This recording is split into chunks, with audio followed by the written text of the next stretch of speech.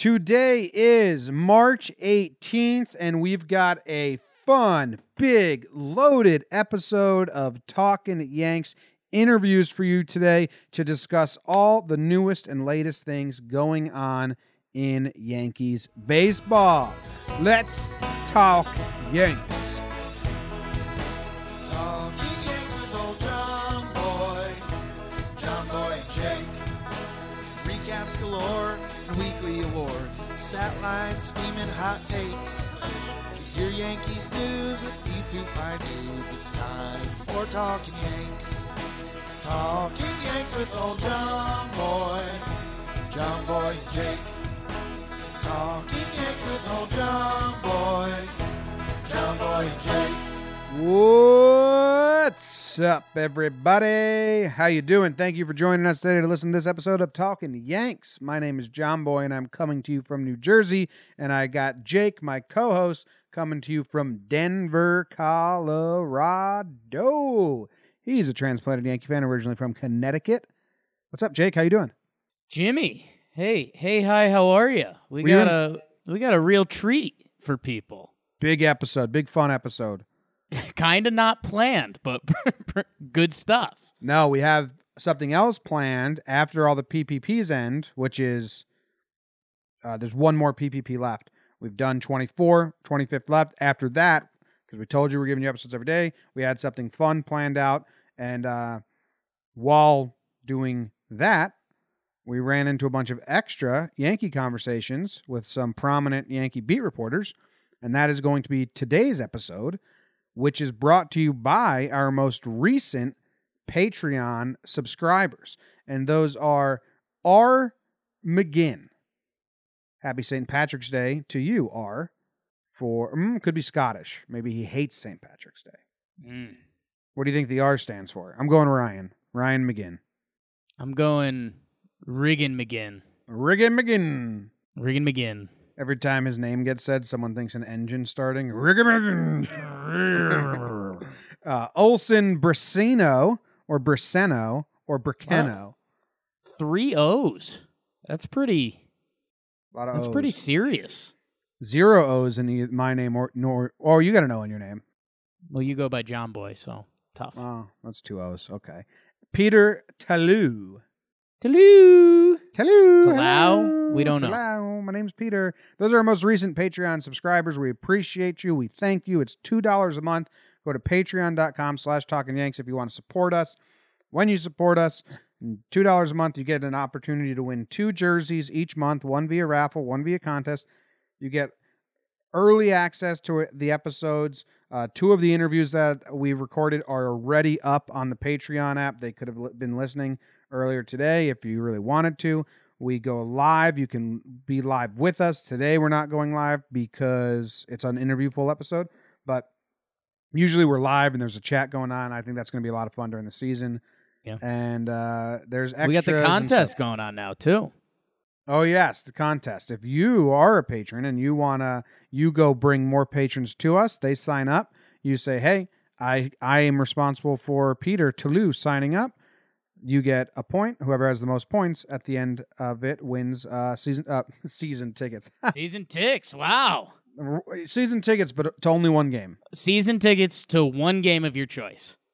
For that season. But yeah, if you know someone who's been on the fence, make them sign up. Again, I suggested, if you see a family member's credit card, just go for it. Jimmy told me to shy away from that. But hey, if you ain't cheating, you ain't trying. Tell him, A-Rod. I believe there was a lawsuit in the 80s or 90s where a guy told kids, go take $20 out of your mom's purse and mail it to this address. And it was like a big lawsuit. So I don't want anyone suing us because of your advice. I mean, we're joking, but it'd be a hilarious joke if you followed through with it. That would make the joke funnier. Right. All right. And such a joke. On a serious note, we wanted to give some words to a Talkin' Yanks community member, Rusty. He's active on Twitter. He's been talking with Jake and I for a long time. He lost his uncle this week, Vinny Rutigliano. Sorry if I butchered that name. So give some thoughts and prayers to Rusty. if you have any.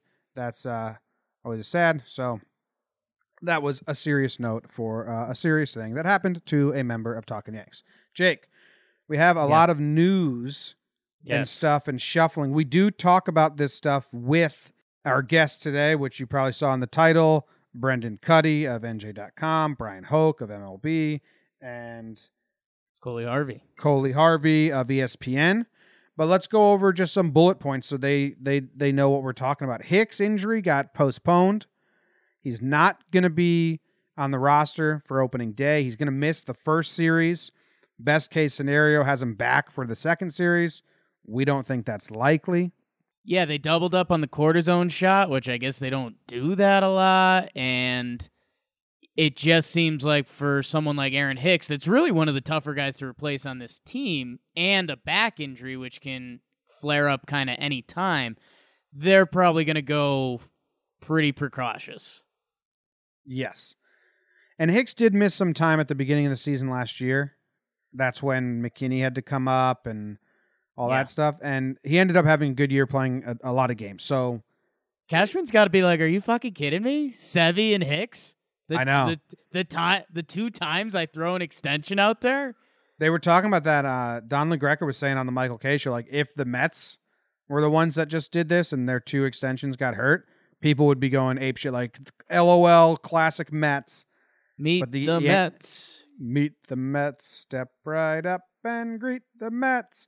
We brush our teeth in the morning and we lose baseball games at night. Meet the Mets. All right.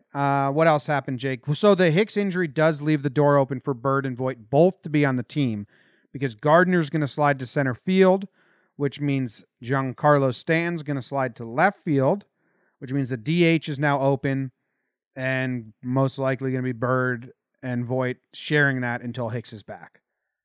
Yeah, and I think it's really interesting. My eyes lit up during the Hoke interview, and I think it's in there, but all off season, it's been like, okay, Greg Bird and Luke Voit are going to fight for the first base job. But anyone that knows baseball, like, for what Luke Voit did for us, you can't bench him because he played like better than an MVP level, and Greg Bird played terrible last year. So if you opened up with Luke Voit in the minors and Greg Bird on the roster, I mean, it would have been threat level midnight in Yankees country.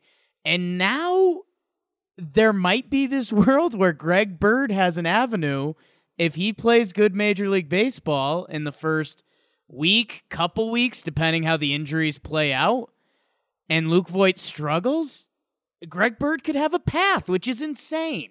Yeah, I don't think it's that insane. I saw your eyes light up. But I wasn't as on that side of thinking as you were from the start. I thought it was much more equal competition.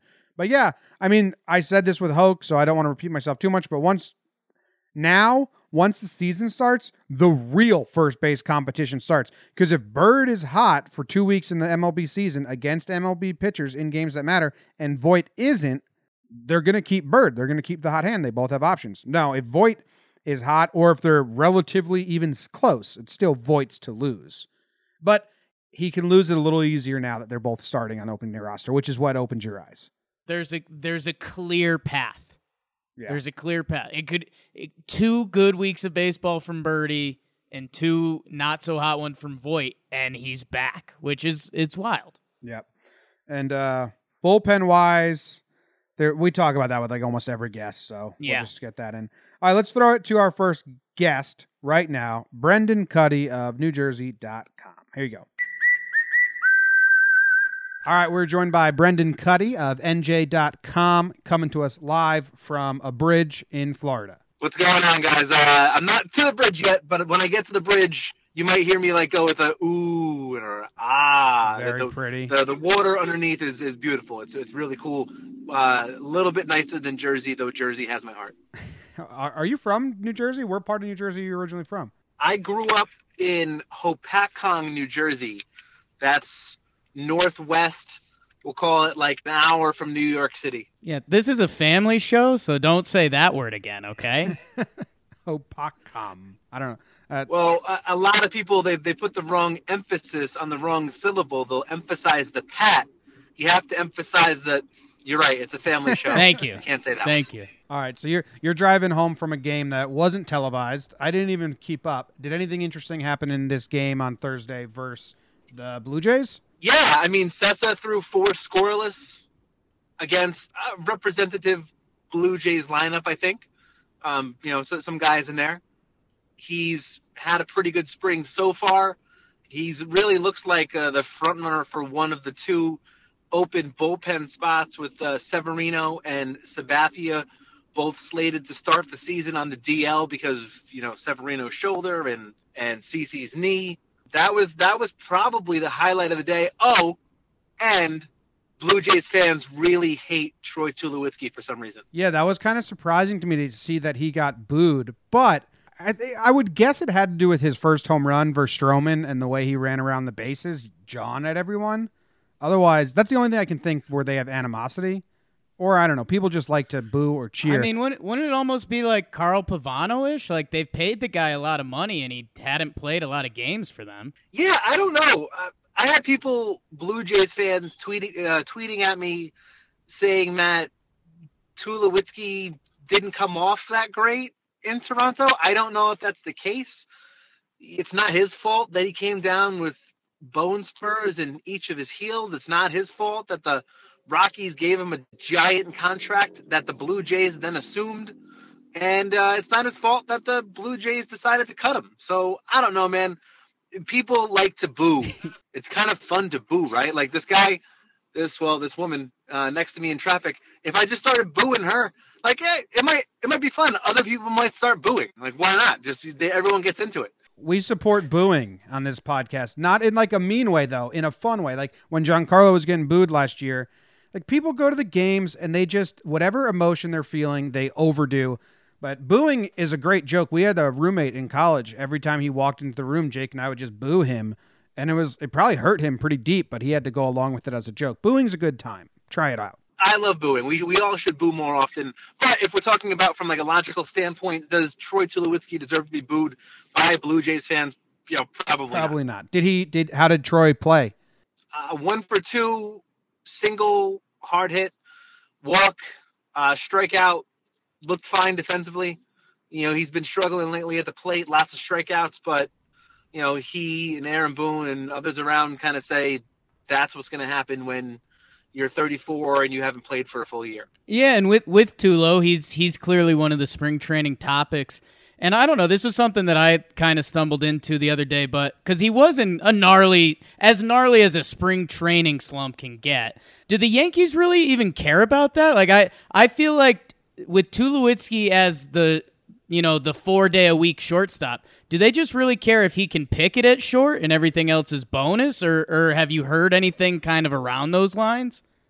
Well, I mean, I don't think you need to really hear it. If you look at the rest of the lineup is so good that whatever Tulowitzki can give you offensively is probably a bonus. The plan, even if Tulowitzki's hitting well, he's not hitting any higher than 7th or 8th in that lineup, right? Yeah. So whatever you get out of those guys is those kinds of guys is probably considered icing on the cake as long as Tulowitzki can play a representative, a solid shortstop, for the 4-5 days a week he's out there, then the Yankees are going to be really happy with what they've got, and they're crossing their fingers they get that much out of it. Yeah, and speaking of the batting order, yesterday Boone came out and said that he sees Voit being anywhere from 3rd to 6th in the order. Do you think that, I mean, to me, that means Voigt's on the roster, and it just makes sense for Voit to be on the roster. Do you think that cements Bird as starting the season in AAA? Or do you still think they can do other things? I don't know. I feel like if Bird was hitting 4th and reporters asked him, is that where you see Bird hitting? He might have had the exact same answer. That's a good point. I really don't know. If you look at the way the work's been split up, Bird and Voit have had almost the same number of at-bats, the same number of games. They've had the same opportunities. For a team that says Luke Voit has the leg up, and for a team that makes it sound like it's kind of Voigt's job to lose, I just had to beep at someone. Sorry. What the? And since we're being recorded, I had to restrain myself. Boom. Boo. Yeah. See, yeah. I should have done that. I should have put my hand out the window and booed him. But I mean, for a team that said all this stuff about Voit having a leg up, they're really, really, really giving Bird every single shot here. So I don't think that him saying that, and also I don't think him walking around, Boone, today's Thursday, on Wednesday, was walking around with a Luke Voit, but like a Louis Vuitton style shirt, with Luke Voit instead of Louis Vuitton on it. I don't think him walking around wearing that shirt was even any kind of clue or any kind of peek into what they're thinking. That's just Boone supporting, one of the players on the team, and also it's kind of a cool shirt. Yeah, I agree. It's a good point that you said if he was asked about, Bird batting fourth, and that would be his same answer. So I think now, next time Bird bats fourth, you have to ask that question, see if we get the same answer. Yeah, I mean, you're kind of right. You're kind of right, man. I don't know. The next time Bird gets into a game is probably tomorrow, and we'll see where they have him in the lineup. But I don't even know if will signal all that much, because you know how the Yankees like to go lefty righty, lefty righty, I know. lefty righty. So I know, it's crazy. They can kind of camouflage or cover up or deflect whatever they're thinking with a million different, not excuses, but diversions. They're pretty good at that. The other competition in camp is for these starting jobs with CC and Severino both starting on the IL. Nailed it. We got Herman and Sessa. Is that the new lean now, with Loaizaga pitching poorly and Sessa pitching greatly? Is that who you think get those two spots? And also, are they definitely going to have 5 starting pitchers? Because doesn't it make sense to have 4 in the opening of the season and maybe use another bench player? But I feel like they've addressed it. So what do you got on the back end of the starters? Well, we'll take that in 2 parts. One, yeah, I think that Sessa and Herman are the guys who are in the lead. We talk a lot about spring training performances not mattering, but in this case, I think they do. You want to take the 2 guys who are pitching the best going into the start of the season. Sorry, I'm getting a text here which is where I'm looking at while I'm driving. Someone's going to boo you soon. Yeah, I think those 2 guys are in the lead, and I think Loaizaga, he didn't pitch a lot last year, and he is maybe your top pitching prospect, at least in terms of proximity to the majors. So you don't want to push him or rush him too much, especially if he's not pitching all that great. So yeah, it looks like those are the 2 guys who are in the lead. You saw Herman got so much work last year when Montgomery went out. So yeah, you're right. Now, just briefly touching on that, whether the Yankees need 5 starters deal, I think the way this season starts, you got opening day, right? And then after that's an off day. And then I think you got 5 straight games or 6 straight games until the next off day. The Yankees could, the Yankees could come back with Tanaka on 5 days rest, because you have that off day built in, and then put in the 5th starter the very next start, and then push everyone, and then that puts everyone else on regular rest. You could do that. I don't have it right in front of me. Instead, I have a Volvo in front of me. I think how it works out is through the first 17 games, they could use 4 starters if they want. My thing is that they're so cautious with their starters and 5 and fly at the beginning of the season. And if they have a chance to be even more cautious with their starters, I think they will, and they'll use the 5th. But if it takes a Sessa start out and gives Bird the chance to get some big league at-bats to start the season, I think it would be worthwhile to try it, but I don't see them doing that because they're so cautious with their starters, especially at the beginning of the year. Well, right, but also we're talking about how many starts would Bird get? How many games would you really start Bird? Yeah, he'd probably get like 3. With Voit on the roster, with LeMahieu on the roster. Is it worth it if Sessa's pitching well? Why not give him a start, especially at the beginning of the year, and see if you can keep the momentum going? Yeah. Unless my math's off. So let's say that's all true. The Yankees come in with the 5 starters. They pick Sessa and Herman to fill in while the other guys are hurt. Everyone kind of had Sessa penciled in for the last bullpen spot because he was out of options, Would that then open up a spot for Tarpley? Is it the Tarp show again in New York? So yeah, I actually think so. I think if Loisaga, doesn't end up in the starting rotation, I think you got to send him to AAA because I think you want him to keep starting, and I think you want to make him an option to start. Say someone goes down. I think that then opens up a bullpen spot, and then that then opens up a spot for Tarpley because who else would do it? There's no one really else who stands out. You just saw Adams. You just saw Harvey sent down to AAA, sent down to the minor league camp. So Tarpley's really the other option there. And I mean, the Yankees totally could just put Loisaga in the bullpen and make him the long guy. They totally could do that. I just don't see them doing that. Yeah, I think he's too highly regarded to do that right away. Yeah, I think so too. All right, we have a bunch of guys out of options, and the options are so hard to find online. So I'm going to ask you if you can confirm. Are Kahnle and Sessa, are they the two pitchers that are out of options completely? Yes. Okay. So do you think, what's the plan with Kahnle? He's looked better this spring. His velocity's up from last year. It's still down from 2017 when he was dominant. I mean, he clearly makes the team out of spring because he has no options. How long do you think his leash is? Do you think if he has anything close to last year's performance, how long would it take for a move to happen? Could they deal him like Shreve at the deadline? Or just general, what do you think about Kahnle's odds of making it through this whole year? Because that's something we discussed because the option really makes it tricky and the stacked pen really makes him not a need at the moment. So it's a tricky season for Kahnle. It's a huge season for Kahnle for sure. The velocity he has right now, I think he ran it up to 98 at one point, 96, 97. Boone says it looks different than it did last year. Last year, Kahnle was dealing with the shoulder tendonitis. He said in the offseason that he never really came back from that, and even mentally he was just struggling with pitching so poorly. The 97, 98 he's throwing now is like a easier 97, 98. He's not throwing his whole body into it.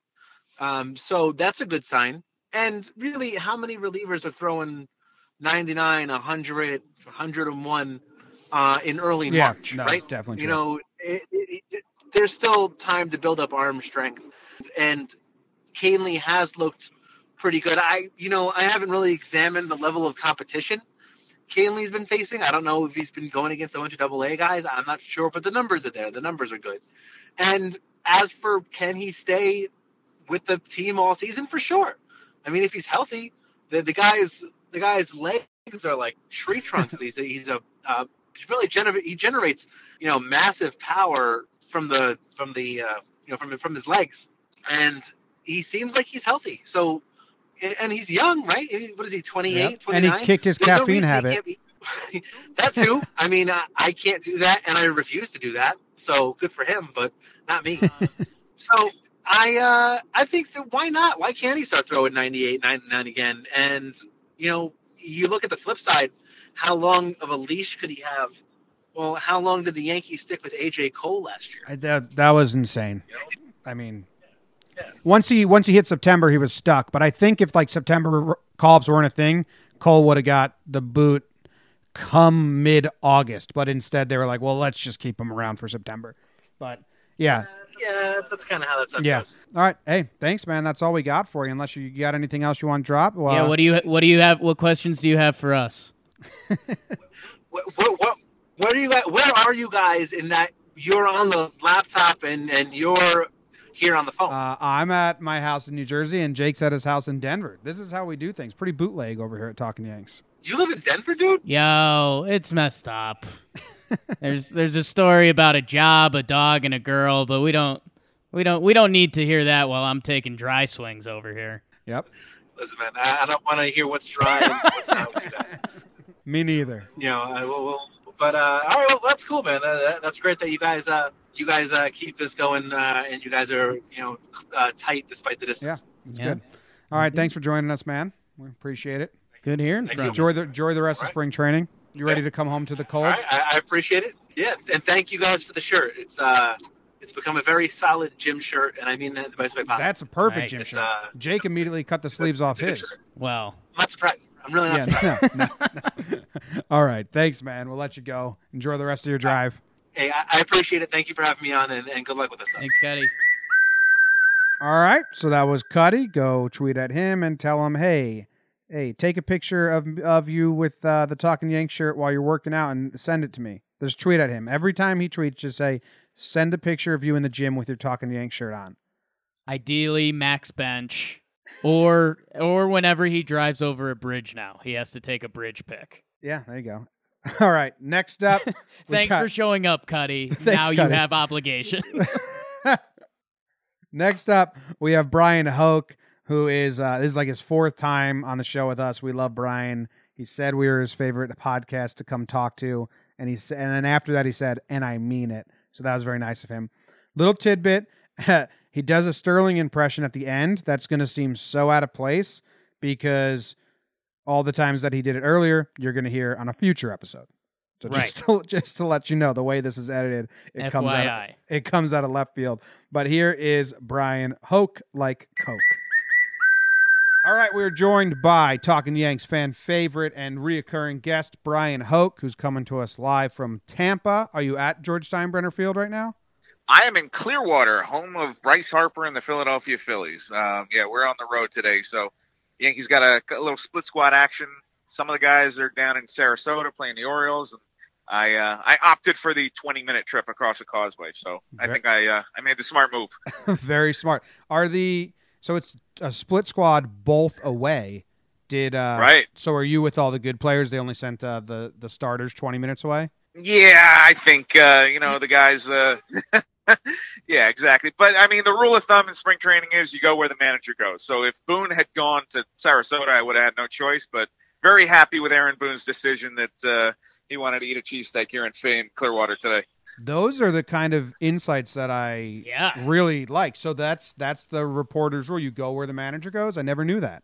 Yeah, I mean, unless there's some overwhelming reason, Jonathan Loaisiga is pitching down in Sarasota, and if there was some reason that I had to watch him pitch today, I might have thought about that. But general rule of thumb is we go where the manager goes. Cool. I like that. All right, and we got a lot of big news this morning in Yankee world. Somewhat big news. We got Ellsbury coming back. We got a somewhat more final decision on Hicks, and maybe there's something else that I'm missing. But let's start with Ellsbury. He just walked into the spring training facilities today.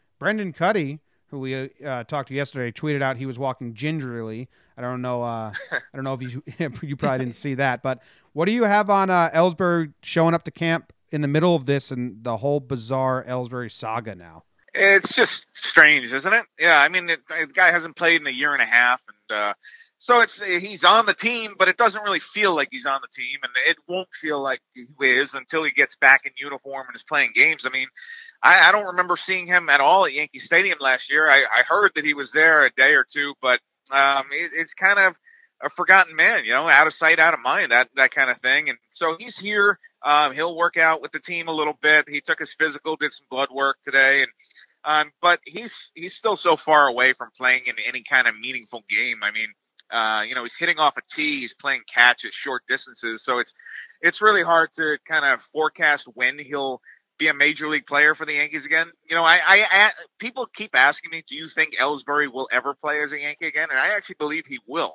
I think that it'll happen at some point this year. I mean, look how many bats they gave to guys like Shane Robinson last year. I mean, things pop up, and there will be a need. And with the amount of money he's making, I'm sure if Brian Cashman had a do-over, he would not sign Ellsbury to that deal. But the money's spent already, so I think that at some point you will see Ellsbury back in the Bronx. But I can't tell you when that's going to be. Is there any concern that I guess you mentioned it a little bit, and these things normally take care of themselves. You mentioned the Shane Robinson show next year, but I mean, say they've got a clear month and a half rehab plan with Ellsbury, and it's time to come back. I mean, do we think it could potentially become problematic, or that like the Yankees could be kind of abusing Ellsbury, or vice versa, or the players union? Like, I don't know. The timelines of this seem like they could be really bizarre, and they have been. Well, I think the one thing to remember is he is coming back from a hip surgery, which was significant. That was a real injury. They don't do labrum hip surgeries for no reason. So he's coming back from that. And if you forget about all the rest of the saga and just focus on the hip injury and then this plantar fasciitis thing that he was dealing with, I mean, I think it's certainly plausible that that's all for real and that the Yankees aren't trying to play games with the insurance money. I don't believe that they are. I think that that's just, I mean, this is why you take out insurance on a huge contract like that, because I mean, these kind of deals often do go bad. And so I think that whatever happens with Ellsbury from here, I think it's going to go down as one of Cashman's biggest mistakes. I think he readily admits that. And, he's said a few times, he says, fans want to boo Ellsbury and get on Jacoby. Don't bother, point the finger at me. Brian Cashman's the one who made that decision to sign him to the deal. And so that's one he's got to ride with. And for as much as we talk about the great moves that Cashman has made in the last few years, that's a pretty bad one. And the Yankees are going to have to live with it. Yeah. I'm so simple that I honestly, like you said, you think Ellsbury is going to be back. That is the logical thought process. My brain's too simple. He's like out of sight, out of mind. I can't even imagine him. So I was going to throw a number at you. Would you be more surprised if Ellsbury starts 50 games for the Yankees or starts 0? I'd be surprised if he starts 50. Yeah, I'd be surprised. I think that we saw him start 0 last year, so that certainly is possible.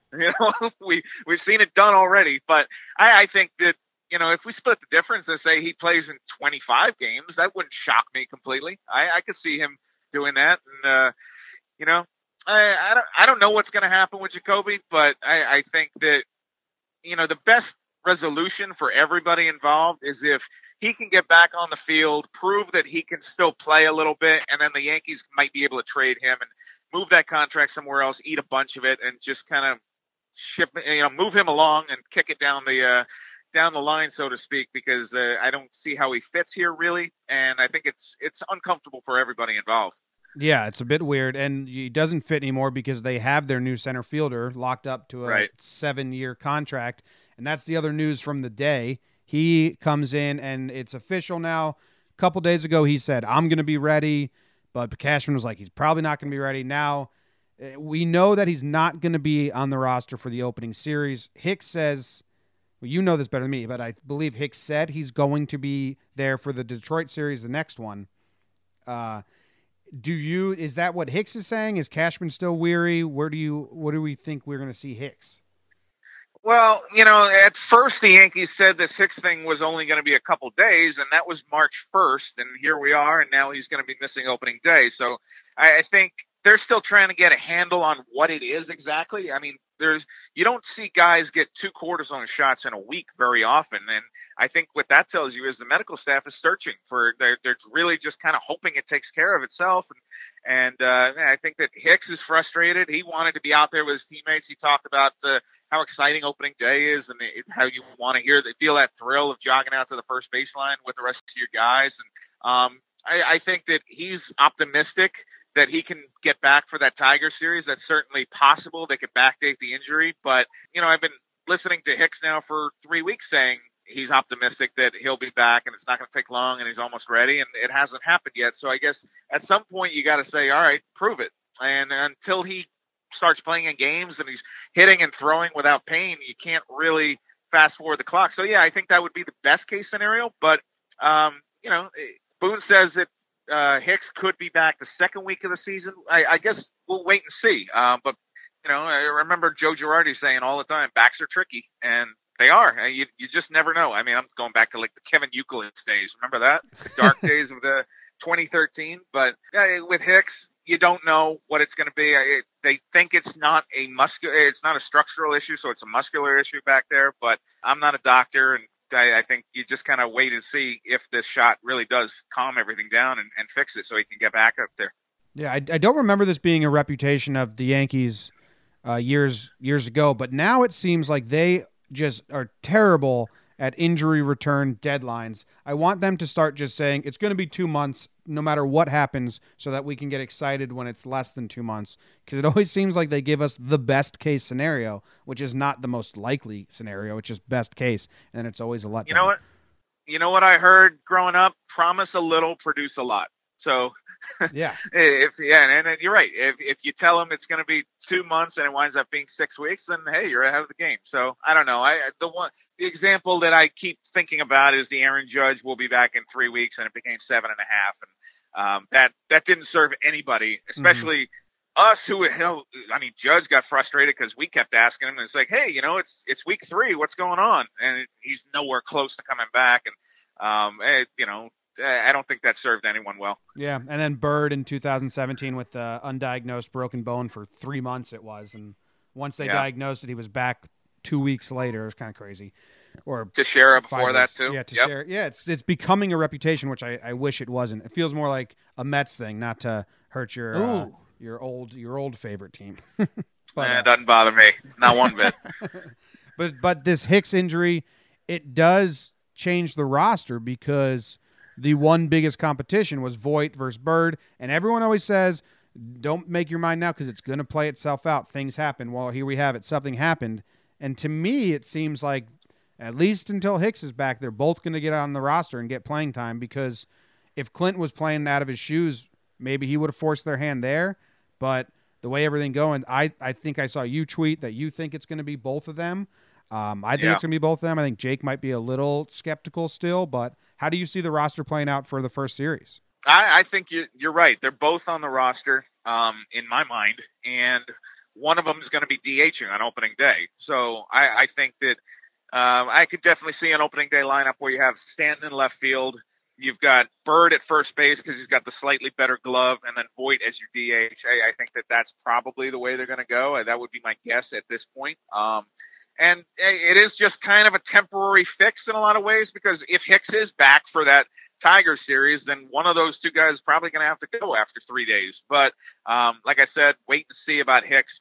None of us really know when he's going to be back. And I think that, I remember Joe Torre back in the day saying, these things work themselves out. Don't worry, and here we go. It certainly did. You fast forward to March 17th, St. Patrick's Day, and both those guys are going to be on the roster. The question now for me is an extra outfielder, since you're carrying a first baseman there, and I think that Tyler Wade's got a really good shot at making this team because of his versatility. I thought that Wade was on the team before this anyway.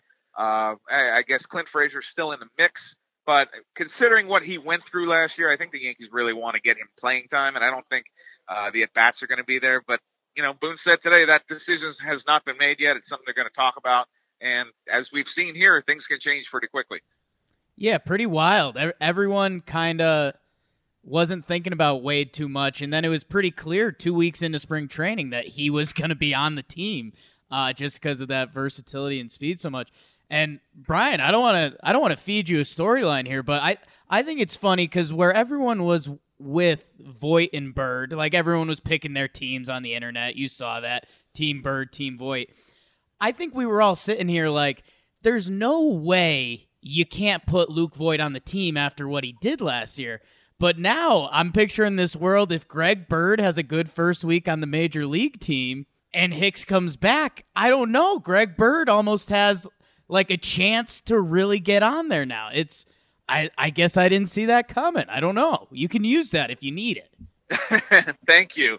Yeah, I mean, right. I thought this was Voigt's job to lose. I still think it is. I think that considering what he did last year, Bird made it a nice competition. If you had to pick one, Bird made it a nice competition. But Voit didn't do anything to lose the job, so I think it would have been Voit over Bird. But now they're both going to be on the team. And you're right. What happens if that series against the terrible Orioles, who might lose, 120 games this year? What happens if Greg Bird hits 5 homers in the first 3 games? And are you going to send him down to Scranton if Hicks is ready? So I don't know. It'll be fascinating to watch. It'll be a nice problem for Brian Cashman and Aaron Boone to have. But this is not the outcome I would have figured, but like I said, things change very quickly, and these problems have a way of working themselves out.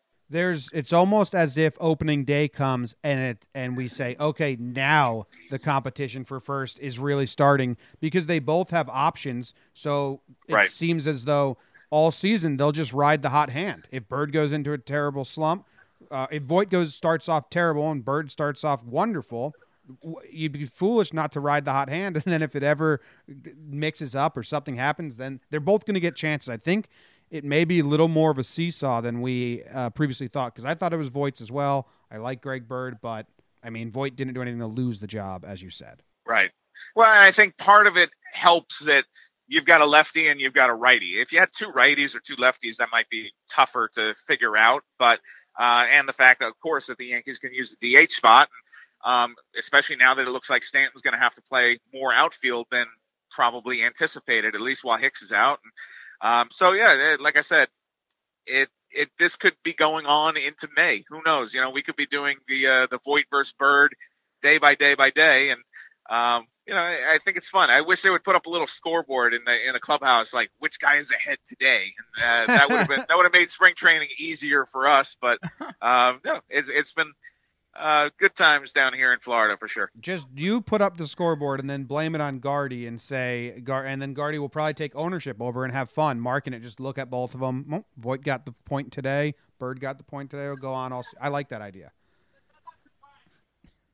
I will do that. Yes. And Gardy is the prankster in that team, so you can blame anything on him, and you got a pretty good shot of being right. All right, we have. We'll do just really quickly on the back end of the starting rotation. When it first happened, I personally thought it was Loaizaga and Herman getting the 4 and 5 with Sessa in the pen, because Sessa doesn't have any options. The more that things have happened and the more we see these guys pitch, to me, now it seems like Loaizaga is going to be in AAA. Sessa and Herman will be the 4 and 5, and Tarpley might get a spot in his pen. That's just what my brain's telling me. We do have to ride out the CC 5-game suspension as well. How do you see it shaking out as of now?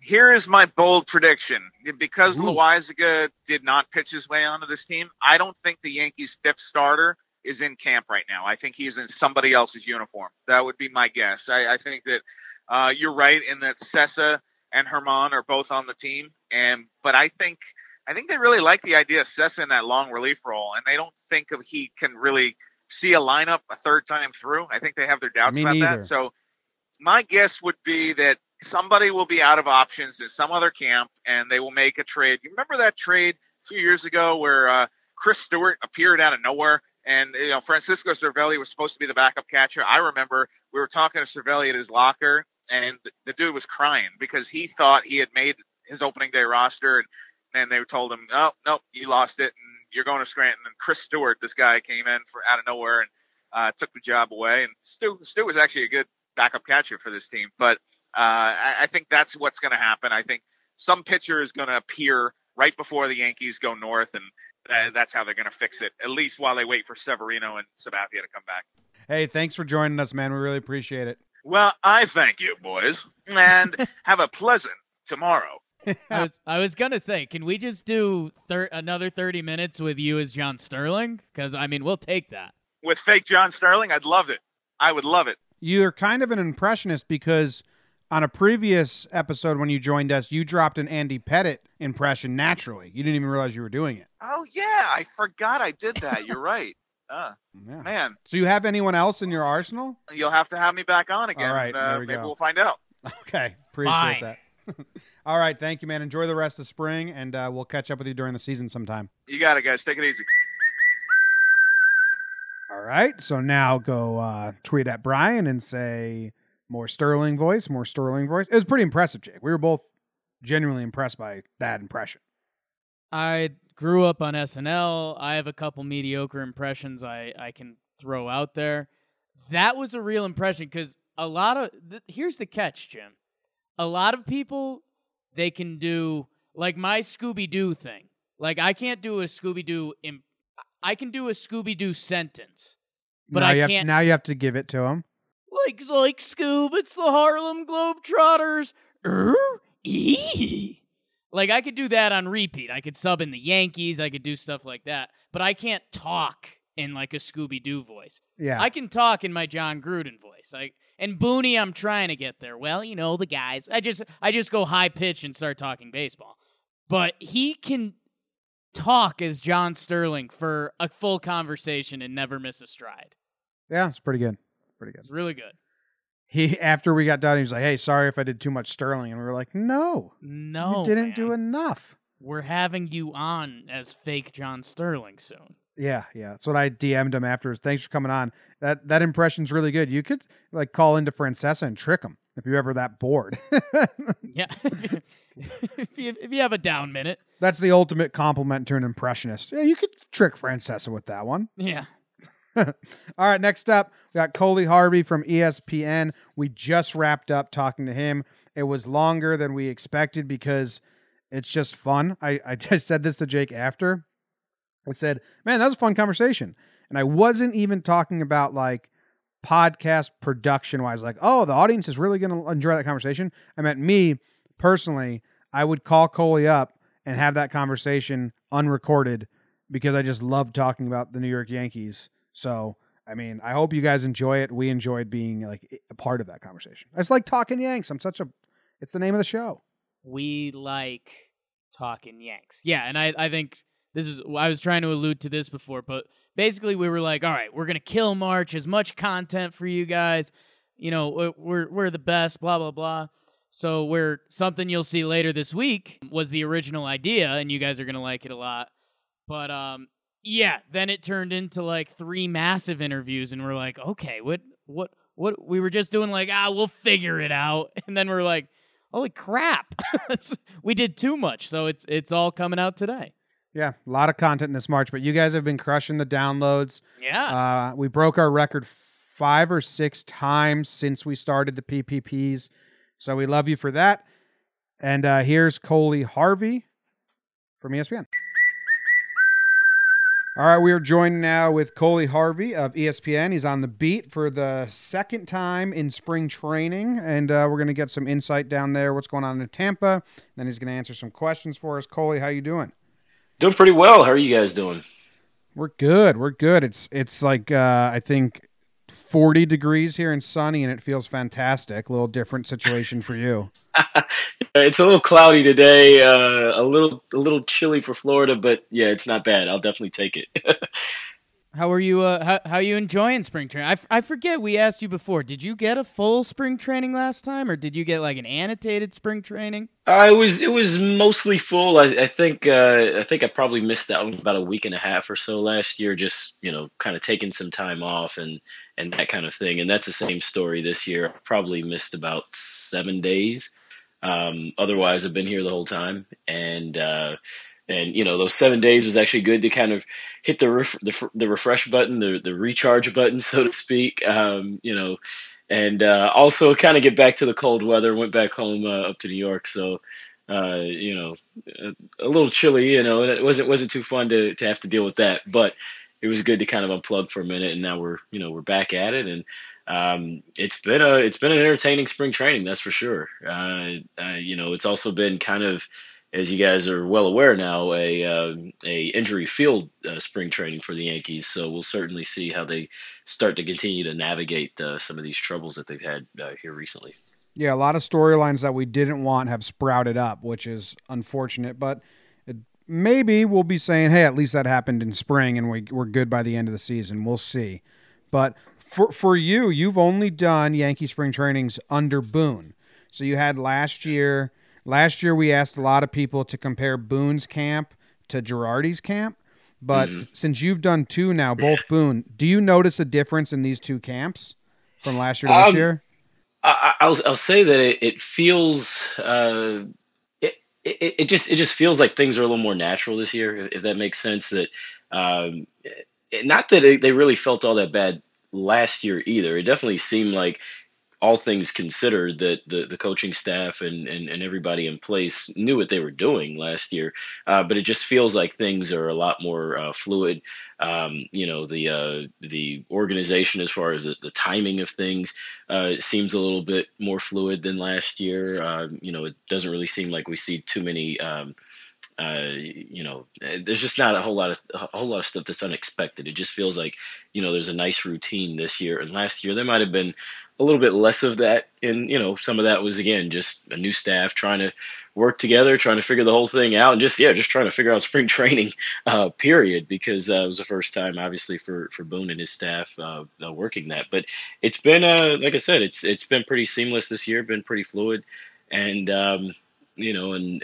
again, I've definitely enjoyed being here in Florida for it. Are you sick of like the monotony of spring and the games not mattering and these storylines, or would you take that, I guess, lesser baseball competition wise for the weather? Because when you come back up here, it's going to be cold again, and I wonder where the balance is for the beat reporters. Yeah, personally, as far as the games themselves, I'm ready for the season, man. I'm definitely over the spring training aspect of it, just because it's like, all right, none of this really matters right now. It's like, as we're talking today, Dellin Betances' velocity is still down, but he strikes out Bryce Harper with a 90-mile-an-hour fastball.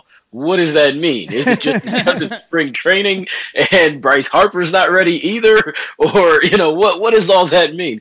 I'm ready for the season to begin, so we actually know that, the stats matter, the events matter, the scenarios mean something too. So I'm ready for that. But the balance, I don't know, man.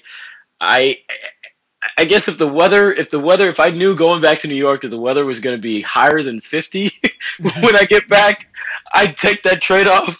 But of course, I don't know that, so I can't lie. It's been good being in Florida. We're starting to get a lot more cloudy days. It's that aspect of it isn't so fun. For the first month or so, it was pretty much sun every day. So you really when you guys were down, as you saw, it was sunny the whole time you guys were here. Yeah, it was nice. Yes, you really can't you can't go wrong with this weather. So I don't know if I could stay down here for another 3 weeks. The games count, Yeah, that would be nice. Yeah, maybe that'd be great. What's your obligation? What do you feel obligated to report and pay attention to the 7th, 8th, 9th inning of these games? Because I try to watch them and cover them and make gifs or do whatever I do, Yeah. But they drag, man. And I don't know if you guys, because no one really cares about the guys at the end, not to be mean. But as a reporter, are you like, okay, pay attention. Yeah, well, I will say there's a big challenge just logistically for us, and that's the fact that usually around the 7th, 8th inning, the clubhouse actually opens for the players, the starters who are coming out of the game. So you'll have. Okay. Yeah, so you'll have Aaron Judge, you'll have Greg Bird, you'll have the starting pitcher of that game. Maybe the first reliever or two of that game. They're all back in the clubhouse, pretty much getting ready to get out of there themselves. Doing whatever they need to do to a workout or whatever they do when they get done out of the game, and then they're getting ready to go home. So we're in there as the 7th, 8th, and 9th innings are going on. And so just logistically, it is a little bit tougher to pay attention. Of course, there are televisions on, so you're looking like today, we were looking at Severino pitch that 9th inning. He's hitting triple digits. He's got the nice 83-mile-an-hour slider to end the game, and other players are in there too. They're looking at that. They're seeing kind of what those back of the depth chart players are doing themselves too. So you kind of can pay attention maybe on a peripheral level, but for the most part, it is tough. I will say, I do try to keep as good tabs as I can, especially not just in the games, but if there's like a bullpen situation for pitchers, or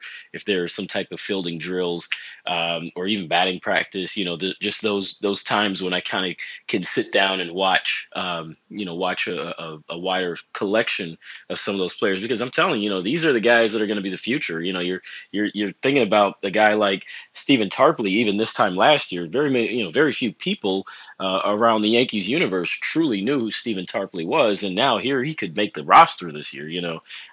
So you certainly want to pay attention to those guys. Philip Deal is a guy I'm thinking of this year, who could certainly be kind of like that next year.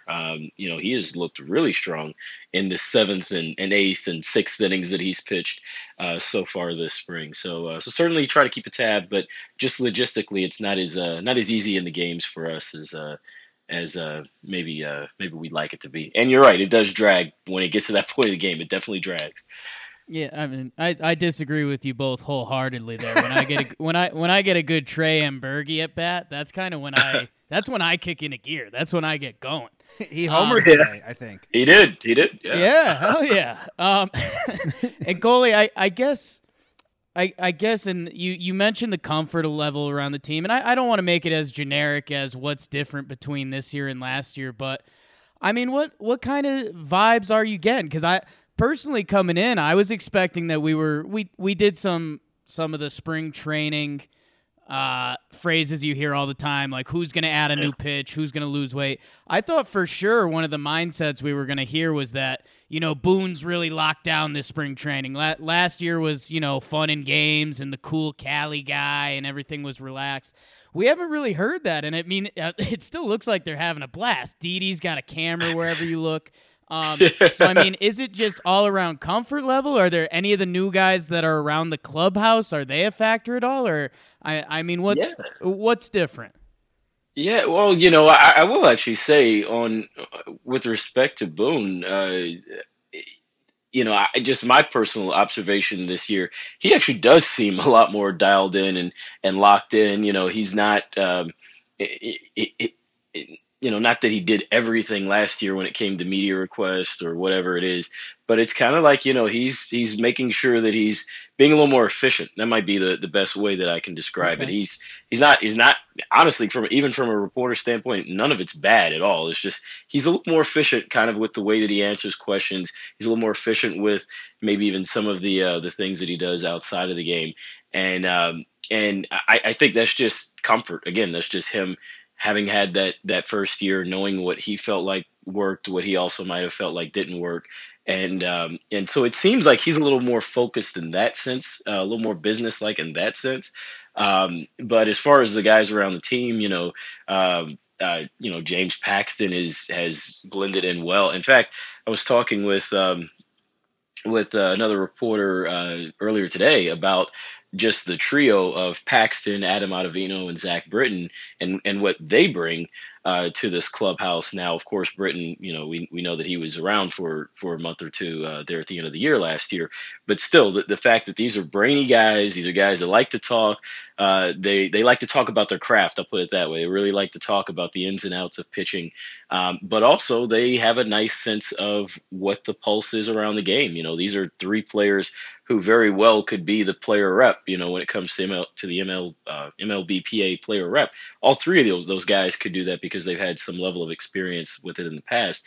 Just that sense of understanding the game as a whole, I think that's even given them an extra sense of belonging in the clubhouse too. It certainly seems like they're part of that culture already as well. And, we'll see, Tulowitzki's a guy that really gives this team a little bit of an edge. I think as surprising as it may have been to us to stand there and hear Tulowitzki say that he knew who he was playing on the very first day of spring training, very first game of spring training, he knew he wanted to hit a home run against the Toronto Blue Jays, and he felt like that was a team that disrespected him. The fact that might have surprised us, I think for the rest of the Yankees, when they heard that and they saw the passion in his voice and, just the dedication that he has to proving himself, I think that said something to the rest of the team. It set a little bit of a tone, and it showed the edge that he's got. And I think, that can certainly be a positive, and it's something that has really made him, feel like he belongs in this clubhouse. And I think the other players are looking at him like he does. Tulowitzki, I do like the energy. Like, we were live there for that first home run, and it was crazy. And I think Tulowitzki's got that energy, but I think what I'm seeing from all the players in their quotes is that they seem a bit hungrier and a bit more almost stung from the loss in the postseason last year and the Red Sox losing it, because they're all coming out with the quotes like it's the end game, it's the World Series and stuff like that. And Tulo does add a little bit of that element. I worry that Gardner might feel he's stepping on his toes a little bit, like, hey, I'm the angry guy around here. They're either best friends going to beat someone up together, or they're going to be fighting, I think. Yeah, no, I definitely think they'll be the former. They'll be the best friends beaten up, I guess, together. Gardner has that edge. He's been one of the main players this spring who said, "Look, I'm not satisfied with where we've been the last couple of years." The fact that he said we were kind of reminding him. I forget what the context of the interview was, but it had something to do with '09. Of Mhm. course, that's 10 years ago, and it hit him in that interview that wow, yeah, that's 10 years ago. That bothers him that the last time the Yankees actually had a glimmer of a World Series hope was 10 years ago. That bothers Brett Gardner, and he's trying to make sure that rubs off on some of the other players. And I think what also has helped maybe get some of that edge from the rest of the team is the fact that they have been so close with so many of the players who are in this clubhouse now. A lot of those guys have been close to tasting what Brett Gardner tasted 10 years ago in CC Sabathia, but they've fallen short, and I think the fact that they have fallen short, that's certainly added to the motivation coming into this year. Aaron Hicks, of course, we know what's going on with him as far as the injuries, but he came into the spring fully focused, saying, "Look, man, I'm upset that we haven't made it to a World Series because this team is good enough to be there." And so the fact that you are, like you said, you're hearing it from multiple people in that clubhouse. I don't think it's just Tulowitzki that's bringing that tone. I don't think it's just Gardner that's bringing that tone. I think it's kind of a mass collection of guys who are just, in a sense, sort of pissed off and wanting to see if they can, make something right this year. So we got a bunch of guys hungry for that World Series win, and we got a bunch of guys that are hungry just to crack the opening day roster here in spring. We got the back end of the rotation, and we have first base. We were talking with Brian Hoke today, and it seems as if first base is kind of like, they say, wait, something will happen. It'll work itself out. It almost seems like that has happened with the Hicks injury, and both of those guys are going to get an extended look into the season. Do you see it mapping out that way? Yeah, I do. I know Brian tweeted a kind of his guess at the opening day roster, and I actually sat down and did the same thing a few days ago, just for myself, and I think I had a couple of players that were different, but again, this was like 4 days ago. If I were to do it today, he and I are probably player for player right on target. And absolutely, Greg Bird and Luke Voit are two pieces that, because of Hicks's injury, because now it looks like, or not just looks like, it will be, that Hicks will miss at least that opening series, possibly the second series. He told me today that he actually he thought he'd be back for the second series of the season, but I don't know. Just looking at some of the math, I think he's actually probably going to end up missing that. Just my personal. No, I agree with you. Yeah. But all that being said, those two players are going to be part of the mix. And I mean, it's like, I think I saw what you posted earlier today. It's like, Luke Voit hits the home run, and it's almost like Greg Bird knew it, and he hits his own home run too.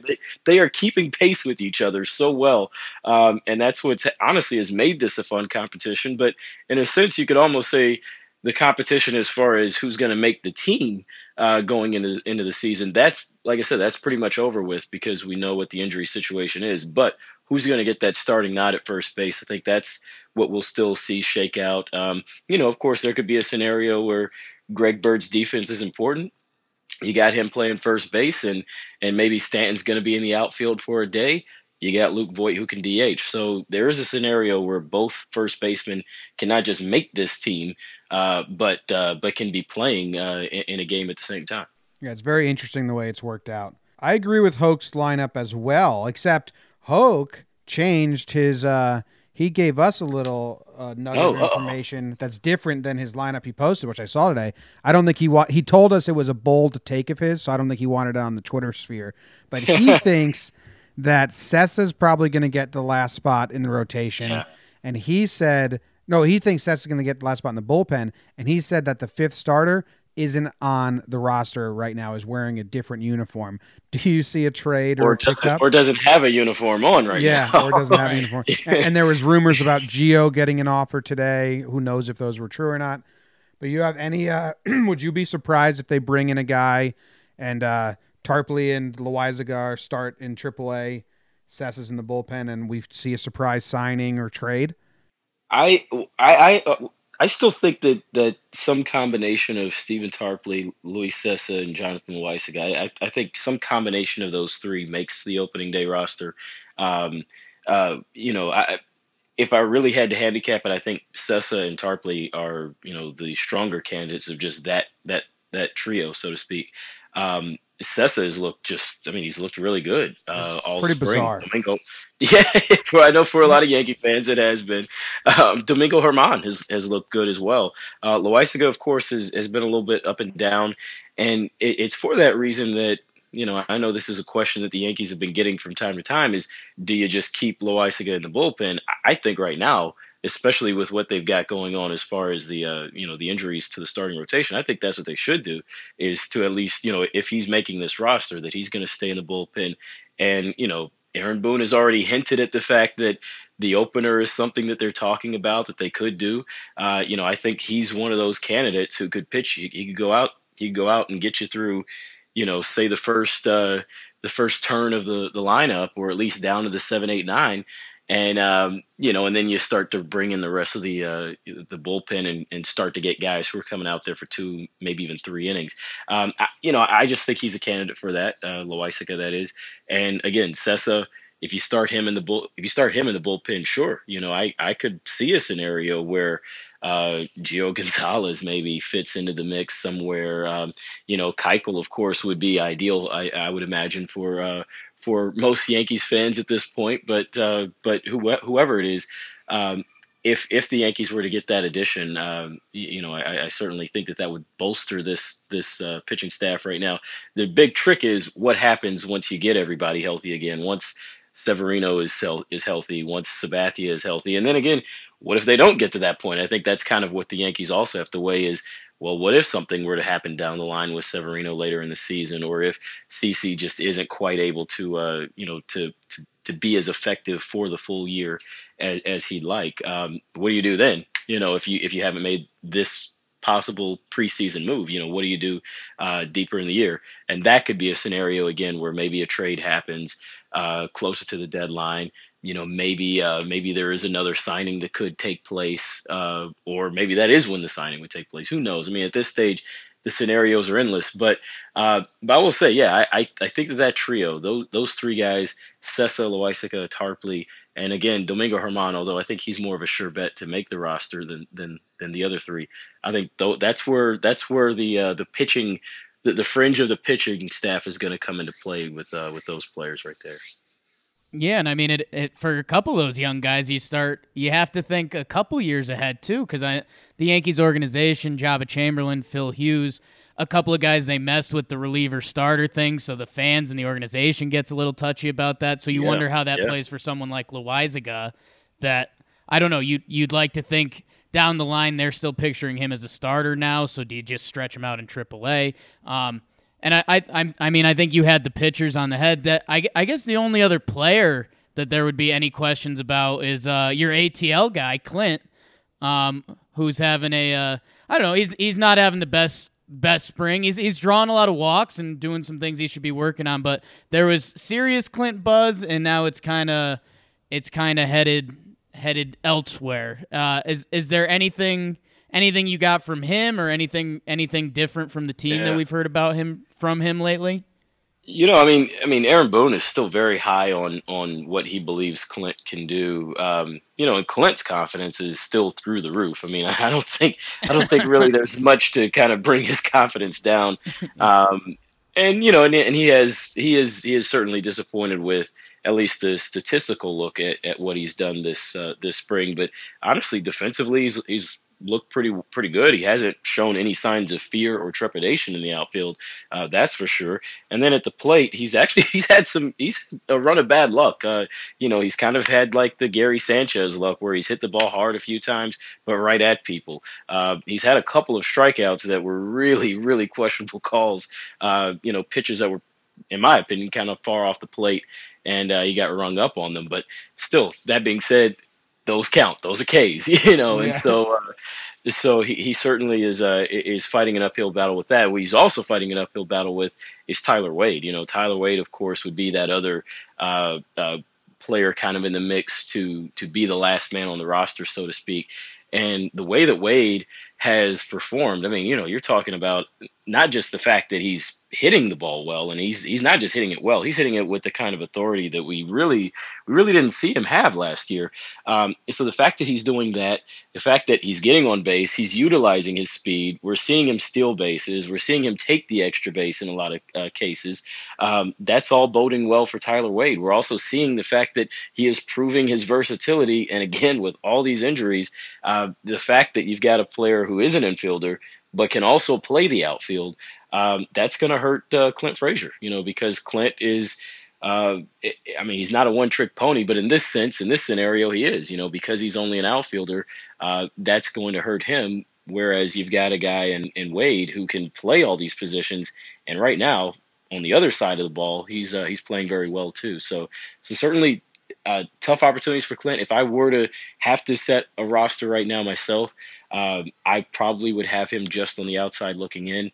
That being said, that's really not a knock on him at all. It's just kind of the state of the way everything is shaken out ahead of him, and Tyler Wade being part of that mix. If Tyler Wade's not playing quite as well, I think that's a little bit of a deeper, a little bit more of a little tougher of a decision, I guess is what I'm trying to say. Yeah, and it's always nice to make the opening day roster and break camp with the team, but the way the Yankees utilize their options and their injuries and everything, like they have so many moving pieces all throughout the season. Like Clint can be up in 2 weeks and spend the rest of the season with the team. You just never know. They're always up and down. Yeah. Everyone's always up and down. It's probably like out of the 25 guys, I would say the starters and like 8 pitchers, probably like half the team. I don't know. There's probably like 5 spots that always going to be rotating or so. Yeah, last year was crazy. I think that's fair. There's definitely going to be like 2 position players, 3 pitchers, maybe like a reliever and a starter, or 2 relievers and a starter somewhere in there. I think that's fair. All right, we'll let you go. Enjoy the rest of spring training, and maybe we'll catch up with you during the season at some point. Will do. Always good to talk with you guys, man. Thank you so much. Thank you. Thanks, Goalie. All right, there you go. 3 interviews, 1 episode. See, the problem with spring training is everything happens so quick. I said to Jake, the Cuddy interview from the beginning was 2 days ago, and it's already somewhat dated with the updated Hicks news and like Sessa emerging and all this stuff. Yeah. So I was like, we can't sit on these interviews, so we just threw them all into one. This was interview episode. So go tell Cuddy, Hoke, and Coley that. Thanks. Thanks. Yeah, thanks. And as always, thank you guys. We appreciate you listening. 1 more PPP tomorrow, then a new thing for about a couple of days, and it's still going to be episode a day. Talking Yanks will be on your podcast app every day until opening day, and then we will unveil some new stuff we got going on. So thank you guys. We will see you tomorrow.